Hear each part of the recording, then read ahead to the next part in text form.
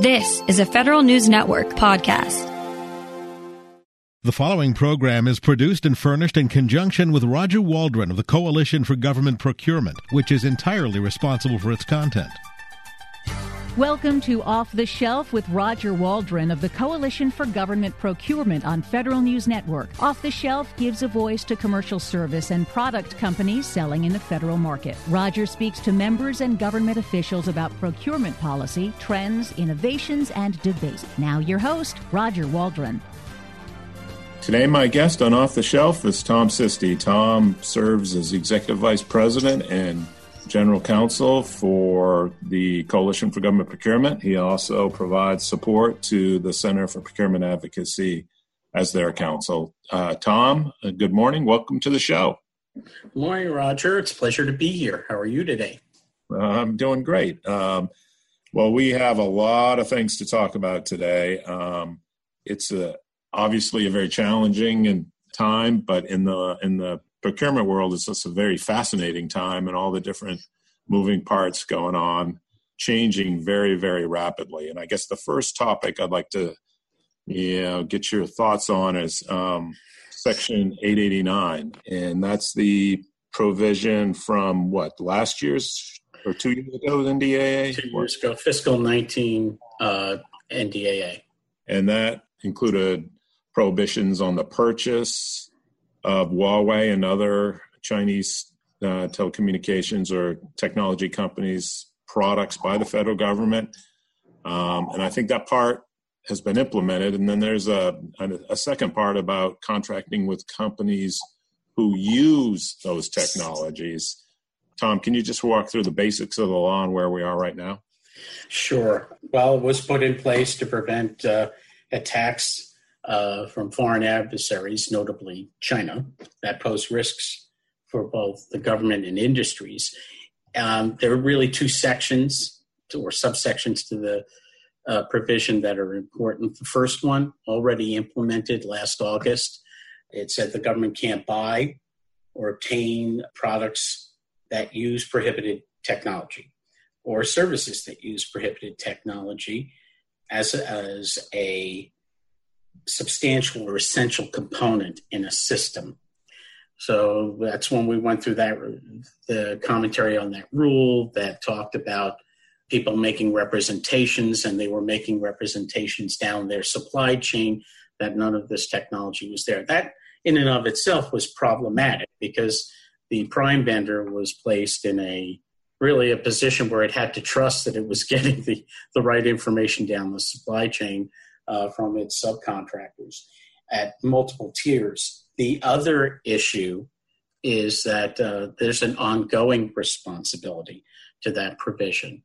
You have a very, very short 24-hour turnaround type of time frame. Once you identify the problem, you identify problematic technology in your system, you have to turn around, report it, and remediate it very, very quickly under that provision. When you're dealing with global technology companies, that can be a real challenge. The second part, subsection A1B, is what we're on the cusp of now. That's the rule for that should issue in August of this year.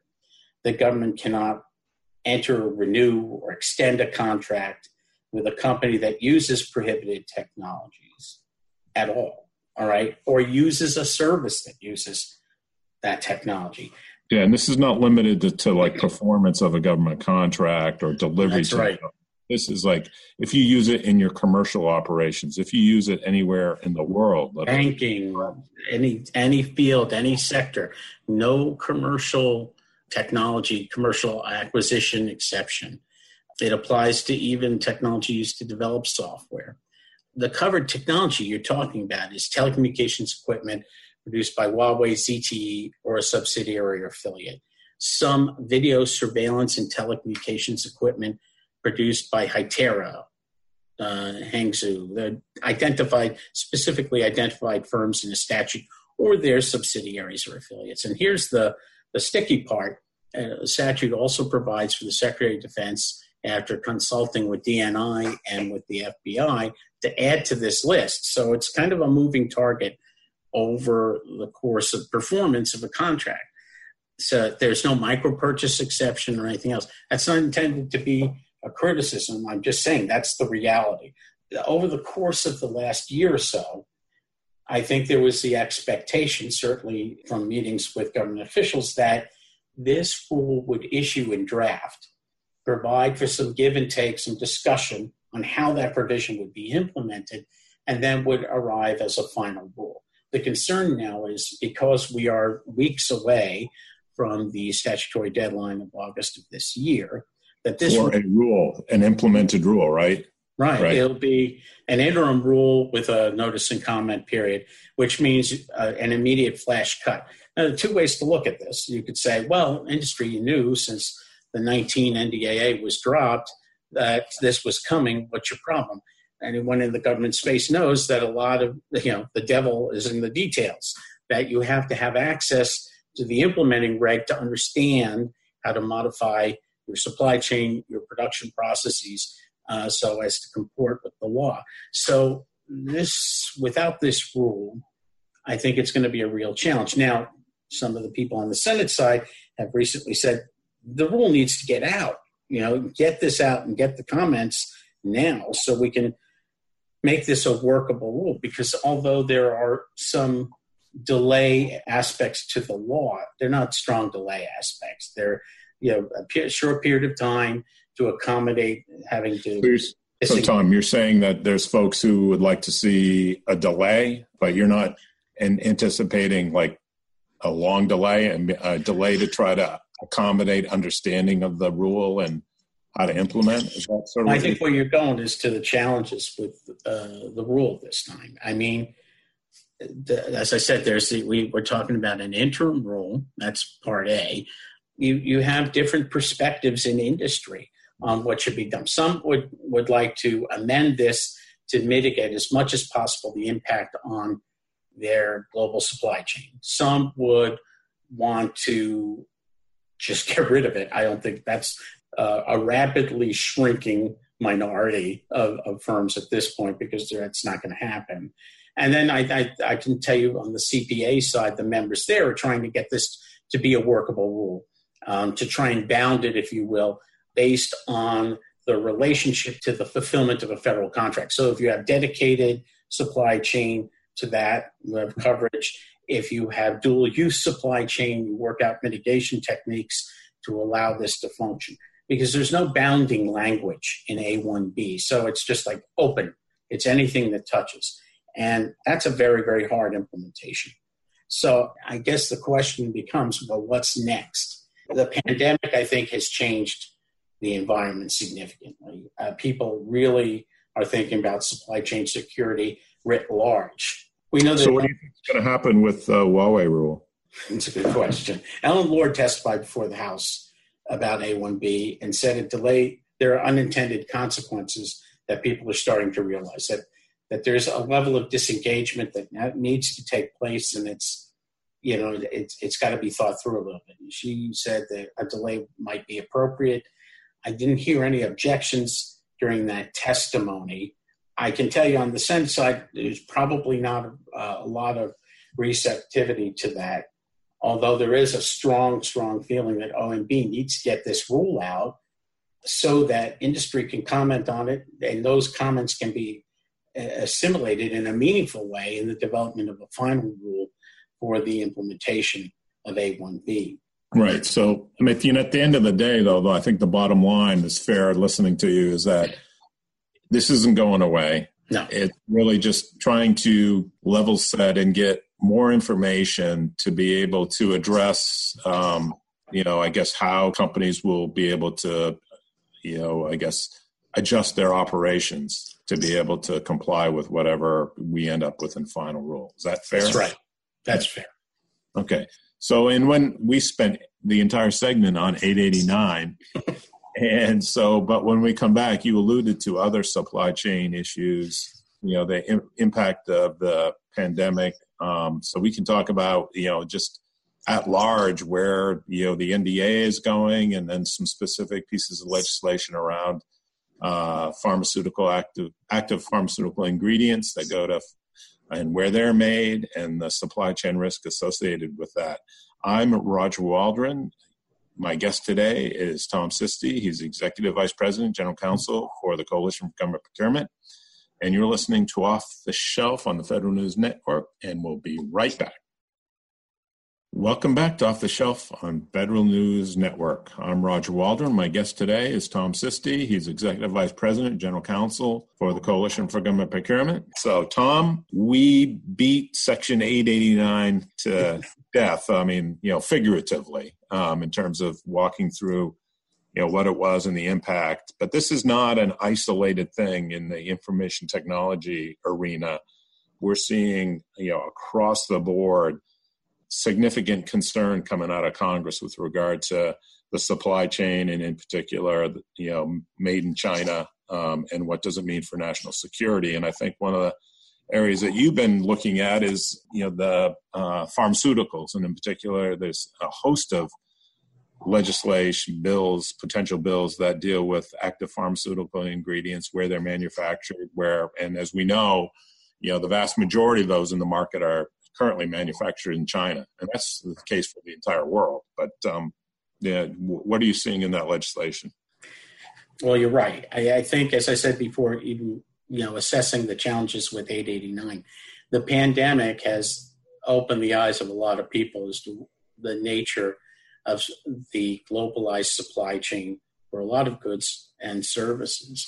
And I think people were pretty much stunned to find that somewhere between 80 and 85% of the active pharmaceutical ingredients of drugs are being manufactured offshore, predominantly in China.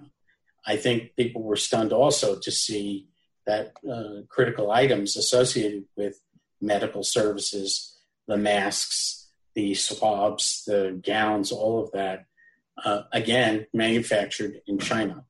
There are some members of Congress who have sort of been out there on the front line, really almost prescient in the concern about this issue. I think the coalition had Congressman Garamendi last week speak to the Medical Surgical Committee and discuss a bill that he launched before the pandemic, along with Congressman Hartzler, the Pharmaceutical Independence and Long-Term Readiness Reform Act, which lays out, HR 4710, which lays out the requirements for the Defense Department to develop a strategy regarding the vulnerabilities to the medical supply chain, the drug components, where there are shortages, geopolitical issues associated with the supply chain, the resilience of the supply chain, the manufacturing capacity in the U.S., and gaps in that manufacturing capacity, and the supply chain failure, recommendations to diversify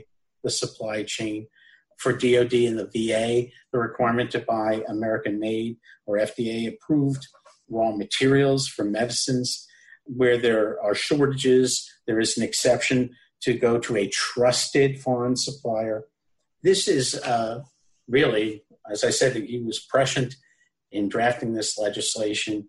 It is a comprehensive look at what's going on in the supply chain, and it's likely to move forward in some kind of context that vision.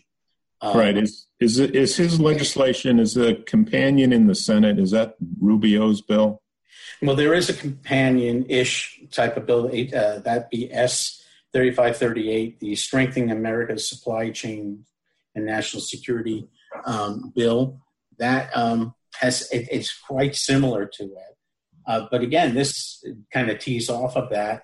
It calls for a classified report on the resilience of DoD supply chain, certain pharmaceutical coming from countries like China and others identified by DID, assessment whether the products, active ingredient products, can be brought from other sources, geopolitical risk again, risk to the U.S. generally, recommendations to ensure that no pharmaceutical is coming from a covered country by 2025, and you can guess the covered country is China.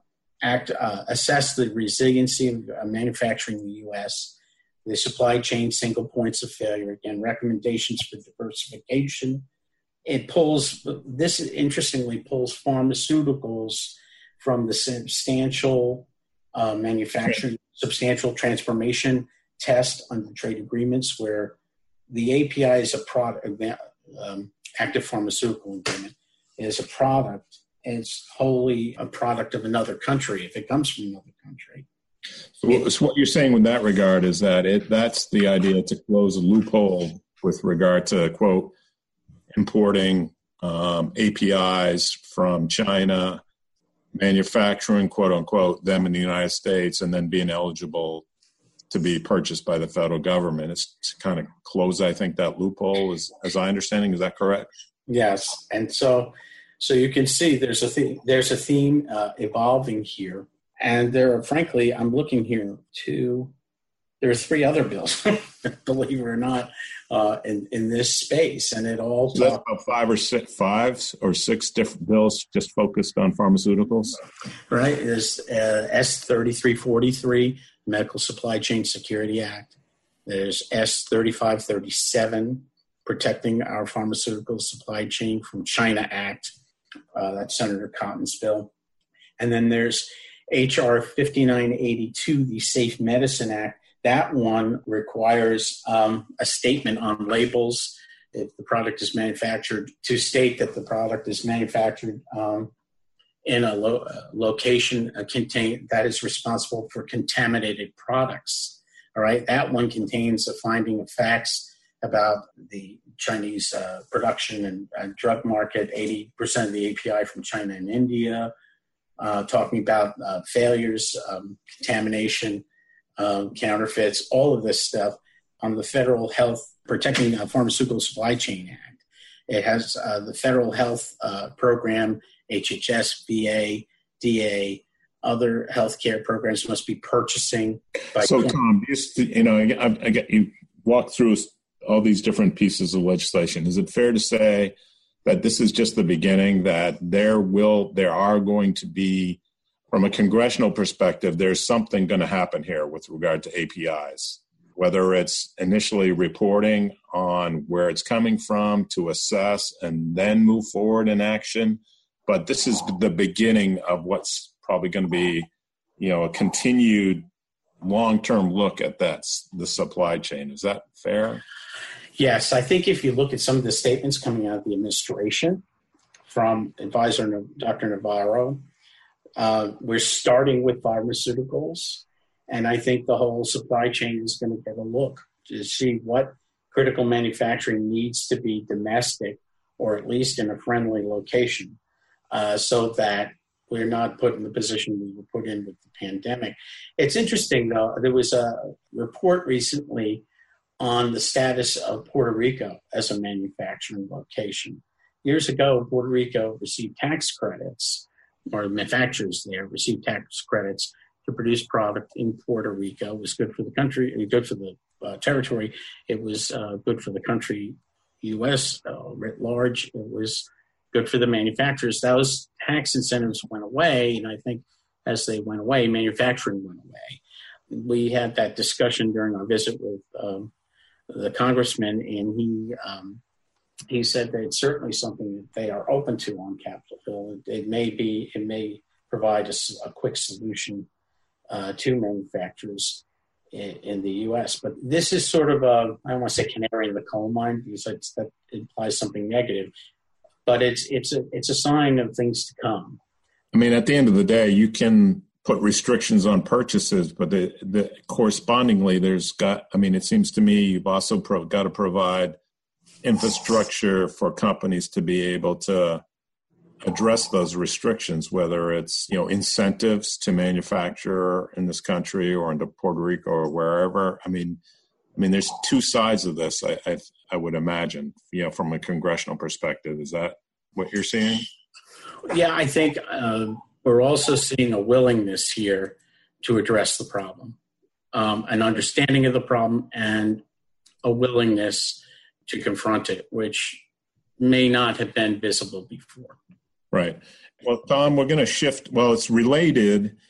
So I think it's a good segue for the next segment. We'll start talking e-commerce, and there's supply chain issues and market issues around, the integrity of products there as well from the executive branch, and, and how that plays into GSA's implementation is going to be interesting to see.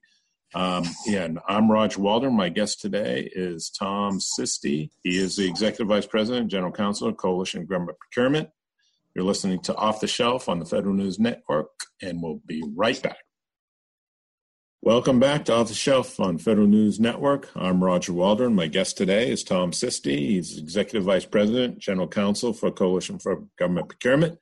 He also provides support to the Center for Procurement Advocacy. And Tom, so we've talked a lot about supply chain in the first two segments, and we're at, I think, a point here where you're seeing across the board on the Hill lots and lots of focus on the supply chain, and in particular China, and whether it's IT, pharmaceutical, PPE, strategic minerals, just across the board, there's concerns. And then at the same time, coming out of Congress was the Section 846 with regard to e-commerce platforms, and that is GSA was charged with the authority of putting together, that program. And currently GSA's, they paused during the initial beginnings of the COVID-19 pandemic, and now they've turned back to working on the solicitation and evaluating offers. But in the meantime, there's been a lot of policy issues on that supply chain and integrity of markets that come out. Can you talk a little bit about those? Sure. We've gone through this on a number of radio shows, so I don't want to replow the ground here.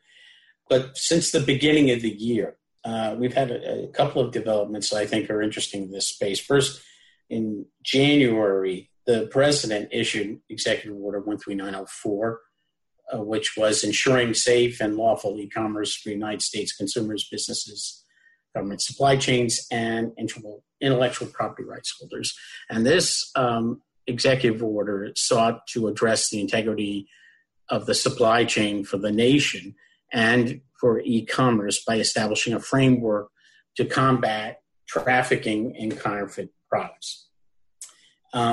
Just before that executive order was released, however, about a week before, Homeland Security issued a report to the president combating trafficking in counterfeit and pirated goods. That report outlined the risks, the harms to consumers, to producers, to the economy at large by the prevalence of counterfeit products on e-commerce platforms. And it provided actions that the government needed to take, as well as e-commerce platforms needed to take to address these harms. So DHS recommended that the government actively suspend and debar repeat offenders on these platforms, act against non-compliant international posts that are hosting these things, apply civil fines, penalties, injunctive actions to address counterfeits, analyze enforcement resources, create modernized e-commerce enforcement frameworks, and assess contributory trademark infringement liability for the platforms. It also articulated best practices for e-commerce platforms. And those included a comprehensive term of service agreement, significantly enhanced vetting of the third parties by the platforms. The third party suppliers, right? That's what you're referring to. Yep. Third party sellers. Limitations on high risk products. So think like the products where you could have counterfeits, say IT, rapid notice takedown procedures, enhanced discovery actions, requirements for foreign sellers, pre-sale identification of third parties, a clearly identifiable country of origin disclosure, and marketplace seller IDs.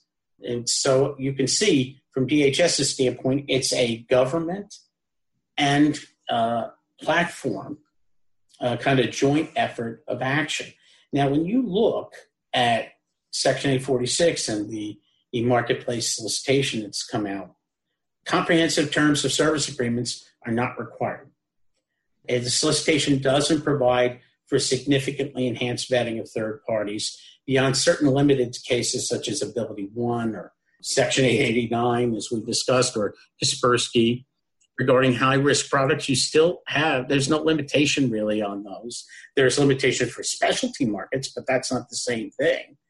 There's really not rapid notice and takedown procedures with respect to regarding clearly identifiable country of origin disclosures.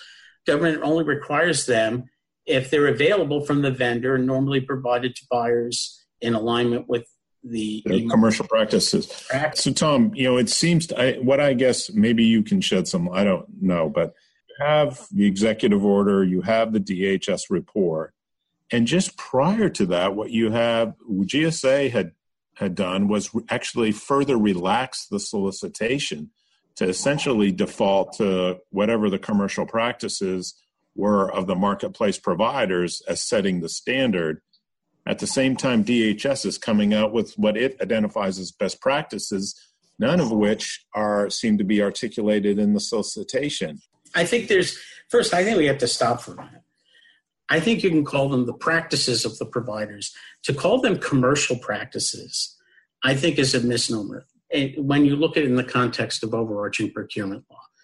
I mean, we talked about commercial terms and conditions. We talk about them in the context of a robust market where there are many actors providing competitive activity that produces downward pressure on prices and incents improvements in product and services.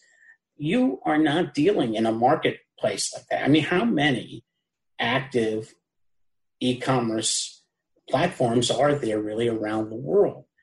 You don't have necessarily the same anticipated commercial activity. So we shouldn't go, I think there's a debate on whether we should call them commercial practices or provider practices. Well, I'm using the term because that's the term GSA defaults to, right? That's, the rationale. Yeah, but their rationale for defaulting to that is, this is the commercial practice. Well, no, not really. Not in the context of overarching law. Yeah. Let me put what I think you're saying in context, okay? Well, I think what you're saying is it's not a commercial practice if merely one or two companies do it a particular way necessarily, right? Is that what you're saying? Right. So I'm just trying to understand where you think this is headed. Do you anticipate, some sort of modification to the solicitation in response to, the DHS report and the executive order, or do you have the government going in opposite directions here and continue to do so? It doesn't make logical sense to me to continue down a path without at least acknowledging the DHS best practices for platforms and either explaining why you're not adopting them it seems to me if the government's going into this business, this is a perfect place to set the standard for operations. I think we have not seen anything. One would think that if you're going to comply or align yourself with the DHS best practices, you would do so in a public announcement because they are not really addressed in the solicitation. We haven't seen that. I personally am concerned that this thing is just moving forward. It's moving forward despite the fact that we have two studies that show hands down that GSA online schedules produce lower prices an overwhelming percent of the time on a product-for-product basis. Moving forward, despite the concerns raised about the use of data that derives from transactions across those platforms. We've seen news reports about investigations being started because there are reports that platform providers, notwithstanding explicit policies, may be accessing that data for whatever purposes commercially they want to. These are risk elements to the program that would have normally set up a stop, and check. So, Tom, I have one last question before we break for the segment, and that is I guess we've talked a lot in the first two segments about supply chain. And, so one of the key features of the $6 billion program that GSA is setting up is that it does not apply the Trade Agreements Act. I think it's the first time in history that you've had a program of that dollar value anticipated or addressable market where an agency has consciously made a decision not to apply the Trade Agreements Act. Do you see that running into because under the Trade Agreements Act, you're prohibited from buying products from non-designated countries, and China is not party to that segment of the WTO GPA. Do you see GSA's, approach here running into, I guess, concern from Congress of the Hill or others in that regard? Because it seems, again, going in the opposite direction of the growing concerns around the supply chain. I think so. I think this is almost like, is the sky blue type of question. It clearly is in contrast to what exists out there. The question is, will we address it before a problem happens or after a problem happens, the way we address the medical supply chain? That remains to be seen. Right. Okay, so we'll take a break, Tom, and we'll come back. We'll talk a little bit about IT modernization, maybe a little bit about cloud and where that's going. My guest today is Tom Sisti. He's Executive Vice President, General Counsel at the Coalition for Government Procurement. I'm Roger Waldron, and you're listening to Off the Shelf on the Federal News Network, and we'll be right back. Welcome back to Off the Shelf on Federal News Network. I'm Roger Waldron. My guest today is Tom Sisti. He's Executive Vice President, General Counsel of the Coalition for Government Procurement. He also provides support to the Center for Procurement Advocacy. And Tom, I have one final question. We spent a lot of time, they're related topics, whether it's supply chain or e-commerce. With this, what appears to be bipartisan concern with regard to the supply chain, I think amplified multiple fold by COVID-19 and, in the situation we find ourselves in from a supply chain perspective. We're having an election. Do you see any, 180-degree change with regard to the direction of this policy, or do you anticipate it remaining bipartisan? I don't see any change. I think there are so few issues where there's a lack of contention on a partisan basis in Washington these days. One that has consistently been bipartisan is this issue of supply chain and at a larger level, the activities of China. Yeah. All right, good. So, and now let's move on. I know we want to talk about IT modernization. And I think part of that is also coming out of COVID-19 and the government's, in particular, operations, all the remote work that's being done, teleworking and infrastructure that's been set up, that agencies are utilizing. And there's been talk around continuing, so I guess, some of the momentum that's been gained in doing that and addressing challenges. And that's been done in the context of IT modernization. Where are we on that? Well, again, I don't want to make it sound like all roads lead to the pandemic, but as a result of the pandemic, I think we saw brought to light some of the challenges with IT and the performance of IT in the delivery of some of the solutions in response to the CARES Act, the administration of certain programs. You had, if you think about it, the network very much strained, the national network. You had people running home teleworking across their networks. You had people really basically resting in place, government resting in place and teleworking from their locations. So a lot of activity and attempts to use the systems that exist in the face of that activity. And there were challenges. There were some challenges in the face of SBA delivering certain activities. There have been reports of a significant cyber risk associated with hackers seeking to access, for instance, the research and other data associated with vaccine development. So all of this really does point to the need, not only at the federal but state and local level, to assure that there's alignment of IT performance and the modernized equipment, software and hardware necessary to conduct government business overall. I think many in industry, some in government, feel that this is an opportune time to provide the resources for the government to come up to speed, again, federal, state, local governments to come up to speed so they can deliver these services in a robust way and in a secure way. So I know that over at the CPA and in other associations, there is a push to provide direct funding to agencies on the front lines of delivery of COVID-19 responses to modernize their systems. There's talk about modernizing, supplying money to the Technology Modernization Fund. Remember, that was created about 2 years ago. The fund, there's an overarching fund for government and then an agency working capital funds so that they can improve and modernize their systems. And the idea would be to provide money for quick modernization without the requirement to reimburse the fund, to incent agencies to modernize their systems.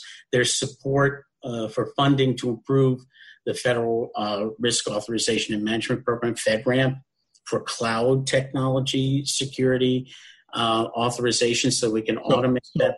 Tom, let me ask you a question. Where do you see FedRAMP going? Well, it's interesting. FedRAMP, if you go back, when FedRAMP was created back in, believe it or not, 9 years ago in 2011, the process was set up. It was set up to provide a baseline cloud security ranking and authorization process. But it has also been seen as an impediment because the authorization process is slow. It is costly for vendors. And at the, according to a June 2019 study by the federal CIO, there you have lack of reciprocity across agencies when adopting authorizations. You have some agencies utilizing their own processes on top of it. It makes it very hard to get the authorization needed. Why is this a problem? It's a problem because you want the government to have access to cloud technology. So you think about it, a lot of this work, we're working in the cloud right now. I mean, we're on a video chat, right? Everybody is in a cloud environment. So these services are needed. They're needed quickly. And we're going to be needed even more as we get into artificial intelligence and machine learning activities. So the way that, given this limited environment and limited reuse, it really is a challenge to getting the authorizations needed to get cloud up online. Now, there is a push, I think, a rational push to automate the process of authorization, to work with utilizing common standards across the government to maximum extent practicable, and an effort to take a one-and-done approach, if you will, this reciprocity. If I'm approved in agency X and I have the same requirements over in agency Y, I should get reciprocity and be approved there. That would speed up the process, reduce costs, and give government access to more cloud solutions. More competition at the end of Absolutely. Absolutely. And then there may be special requirements depending on the level of sensitivity of what you're handling, obviously, right? But but as a common baseline, I think would be a step in the right direction. Absolutely. In that regard, people focusing on that, I guess the last question I have for you around these topics is just, part of, I think, one of the interesting issues is the government, and I know GSA has been working on, a cloud policy, and it deals a lot with the terms and conditions and pricing. What's going on there? Well, I have to say, there were some associated problems with this. I think with cloud policy, you really have to look at cloud pricing too. I think the cloud, if you go back, we always used to talk about total cost of acquisition when evaluating a proposal. And we have to make sure, I think, in the award of cloud contracts that we allow on the back end transition, not only away from the existing cloud, but transition of new services in to the cloud, transition to a hybrid cloud environment. If you make on the back end, post-award, the cost of bringing in new services and new providers in a multi-cloud environment so prohibitive, then the government's going to be foreclosed from new solutions and going to really have a challenge vendor lock-in. Yeah. And so that's one issue. I think in a larger sense, and this is probably not cloud, but we might want to talk about is commercial contracting generally, I think, is taking a weird twist. Recently, we heard stories of vendors not having their commercial practices accepted in terms of price reasonableness in the contracting context. I mean, I think it goes to a recent coalition blog dealing with the unpriced schedule and allowing vendors to put in their terms and conditions and really focusing where the rubber hits the road on at the order level for pricing. Instead, you have these barriers set up where especially small businesses are challenged because they're going to have to comply with this artificial upfront requirement that really isn't associated with a defined set of terms and conditions from an order standpoint, delivery terms, et cetera.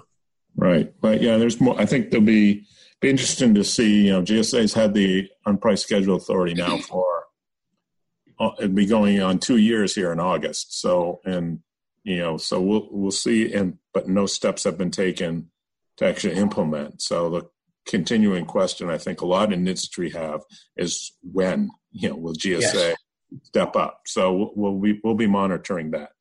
I want to close the show this week. It's a sad week in the federal procurement community. And a beloved person, leader, colleague, friend was lost last week. Lenny Lowentritt, who's a deputy general counsel at GSA, been at GSA for 49 years. He was my first supervisor when I came to central office at GSA. But he was much more than a supervisor. He was a mentor, he was a colleague, and most importantly, he was a friend. And he was a friend to all. He loved GSA. He loved being part of the procurement community. He loved being a public servant. He's just a great person, and he's dearly missed and loved. And our thoughts and prayers go out to his family. And with that, I want to end the show. Tom, thank you so much. My guest today has been Tom Sisti. He's the Executive Vice President and General Counsel for the Coalition for Government Procurement. And I'm Roger Waldron, and you've been listening to Off the Shelf on Federal News Network.